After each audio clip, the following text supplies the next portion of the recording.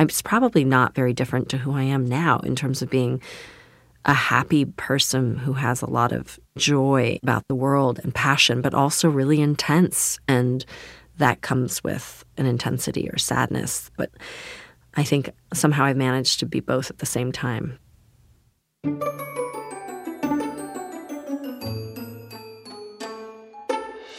Welcome to Once Upon a Playtime, a podcast from the Genius of Play for parents and their kids about the serious importance of having fun.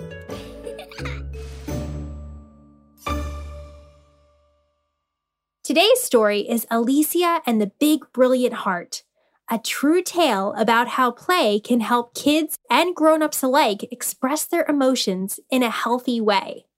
Our guest today is a mother, an author, and an activist, but she's probably most famous for her work as an actress. Listen to her voice and see if you can guess who she is. I'm in a movie right now where it's with Benicio del Toro and Justin Timberlake and Frances Fisher and Eric Bogosian, and we had to do square dancing, and it's just about following directions. And it's like 1, 2, 3, 4, picture, turn. Anyway, so it was really fun. And so I was giggling the entire time. Have you guessed who it is? Or are you still clueless? That's right. Our guest today is none other than Alicia Silverstone. While she's pretty famous, I bet there is something that you don't know about Alicia. When I was really little, I remember making mud pie sandwiches for friends, like making little pies with mud and trying to get my friends to eat them. Oh wait, that's not it. Although I do love a good mud pie. What you might not have known about Alicia is she has a very big, very brilliant heart. And I'm not talking about the heart that pumps blood through your body from the top of your head to the tip of your toes. I'm talking about the other heart. The heart where all your feelings come from. Happiness, love, anger, disgust, jealousy, joy. Most of the time, Alicia loved having a big heart. It gave her all sorts of abilities, like the ability to feel what other people are feeling. That ability is called empathy. People usually think about empathy in terms of feeling sad when other people are sad. But it also means that you can feel happy when other people are happy. Well, I remember my mom used to read Ballet Shoes to me. It was her favorite book. I don't really remember the story. I just know how much she loved it. And that made me happy that she loved it. When she started reading all by herself, Alicia's big heart would leap right into the book. Together, Alicia and her heart got lost in stories. But don't worry, getting lost isn't always a bad thing. I also remember driving in the country in England and reading books by V.C. Andrews and being completely obsessed. And that was my first, where you can't get enough of the book, that feeling. I was describing that to my son recently. That's the first time I remember being, voracious about it, that I couldn't stop. I had to get every single... They couldn't get into your body fast enough, that feeling. And I love that feeling, and it doesn't come often. In fact, after all that reading, Alicia's imagination grew so strong that she could turn her books into toys and play with them any way she wanted. But I was just remembering when I was really little, making houses with books, taking all my books and making them into houses on the ground so that my Barbies could walk around the house or something. When Alicia made a house out of books, she engaged with symbolic play. Have you ever pretended that a stick was a sword, made a phone call on a banana, or imagined that a paper plate was the steering wheel of a car? Those are all examples of symbolic play. And it's how kids develop abstract thought. Symbolic play also builds the foundation for pretend play, or playing make-believe. And playing make-believe is really just another word for acting. When I was a little girl, I remember putting on shows for my dad and mom and whoever's friends were over. And there were dance shows and they were whatever. You just make these routines up. Alicia's big heart was like a magnifying glass. It turned good into great, pretty into beautiful, and simple into sublime. But it also made sad things sadder, hard things harder, and lonely things lonelier. I think that a lot of being a child was surviving, to be honest, and especially at 12. That was the worst year for me. 12 was really rough, junior high. I was sort of ostracized, and it just felt really lonely.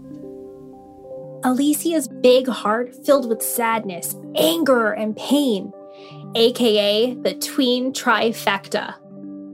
Fortunately, Alicia still knew how to play, and play empowers kids, even older ones, to express themselves and their emotions in a healthy way.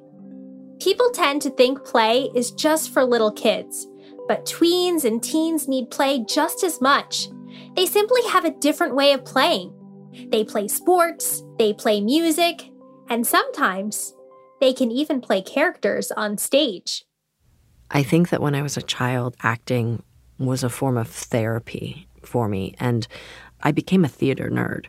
When I started these acting classes, these real ones, I remember doing a scene where a girl, two sisters are like really angry at each other, and I could just connect so much to that pain and that anger, and that's the part that felt like therapy. You can take all of your emotions and your feelings and just shove it into this world that's not yours, and I found it really exciting.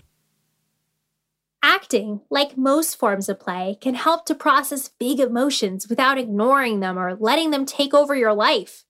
Alicia got her first starring role when she was just 15 years old.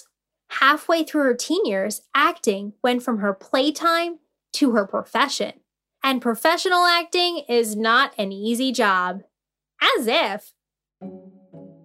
Absolutely. I mean, once I did become a part of this business, you just get punched in the face almost every day. I mean, it's just like all that stuff, it all builds resilience. So I would say I might be an expert in that because there was a lot of it. Alicia loved acting because it let her play, but the business side of the show business isn't playful at all. So how did Alicia and her big heart survive in an industry that can be rather heartless? Well, Alicia found someone else with a big heart to play with. You know, Jeff Goldblum taught me a lesson a long time ago. I had not auditioned in like 10 years, and I was going to be starting again. So I said to him, I'm going to be doing some auditions, and I'm scared. And he goes, why? He's all about play. And Jeff said, oh my God, auditioning is like your chance to try on. You know how he talks? Everything's like this. And he said, it's your opportunity to try on these things and see if it even fits on you. He reminded me of, I love acting, so why wouldn't it be wonderful to just play? Every opportunity that I get, what am I going to do? And then figuring it out and playing with it and just throwing it up against the wall like spaghetti. And it may be good, it may not be. It's okay. And it's fun. Growing up can sometimes make us feel like we have to harden our hearts and stop playing. But in the slightly altered words of Dr. Ian Malcolm, play finds a way. If you've been punched in the face so much, does it sting? Yeah. I've just had to learn that it doesn't matter and it doesn't mean anything about me. Alicia's big heart was now tough enough to carry a strong sense of self, which is a fancy way of saying that other people's opinions didn't matter as much as they used to. A strong sense of self also lets you know what you really want. And Alicia wanted to be a mom. She had wanted to be a mom for a long time. My mom said that when I was 2 years old, anytime I saw a child, a baby, I would say my baby, even though I was a baby. So I was really wanting to be a mom from the time I was 2. When she was 33 years old, Alicia had a baby boy. She named him Bear, and like Alicia, Bear had a big and brilliant heart. When I became Bear's mommy, I made a really deep promise to him that I was going to offer him a life where he could be exactly who he was and for no one to mess with that. And I was going to protect that. Alicia couldn't protect Bear with a shield or a sword or even a moat with a drawbridge. She needed a much stronger defense. So she decided to fill Bear's life with play. We have tons of dance parties. We jump rope together. We trampoline together. We swim together. We take walks with the dogs together. Play can be just as fun for parents as it is for their kids. And to Alicia, play is more than just dance parties, games, and toys. Play means opening yourself up to finding the joy in every interaction. If we take a bath, we're playing. And I don't mean we're playing like playing with things. We are in play all the time with each other. We are in a state of presence and receiving each other and appreciating each other and respecting each other and loving each other, and that is play. Alicia also loves watching Bear play by himself and seeing both his heart and imagination grow. He would build things with his string and tape. One year for his birthday, I said everyone was allowed to bring him blueberries, string, and tape because that was what he was obsessed with. Before I go there, I just want to say that what I've seen him create because of not having the stuff is unbelievable. When he was really little, he built a sort of cage box thing that would ride up and down the staircase. Up and down the railing. And it was so engineered. Alicia knows firsthand that a big heart also exposes you to sadness and pain. But she hopes that Bear never forgets the power that play can give him. My wish for him is that he will be so comfortable in his skin and that he will be so knowing who he is and what he wants and what he needs. And that is who he is now. And I just hope it stays. He is extremely joyful and he sees play everywhere he goes. I don't know how that wouldn't just be in his bones. When we talk about play, we emphasize the educational benefits. And there are a lot of those. Play helps with math skills, literacy, creative problem solving, but play also provides emotional benefits. For Alicia, play gave her a safe space to let her heart work through all those complicated emotions that are hard to figure out at any age. And as a grown-up, play helps Alicia thrive in her work and embrace the fun side of parenthood. So, if you have a big heart, the best thing that you can do is play. Whether you like board games or tennis, painting or pottery, ice skating or jewelry making, find the thing that brings you joy and do it. Your heart will thank you. Once Upon a Playtime is a production of The Genius of Play made in partnership with Frequency Media.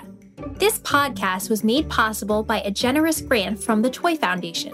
Visit thegeniusofplay.org for fun play ideas, resources, and expert advice.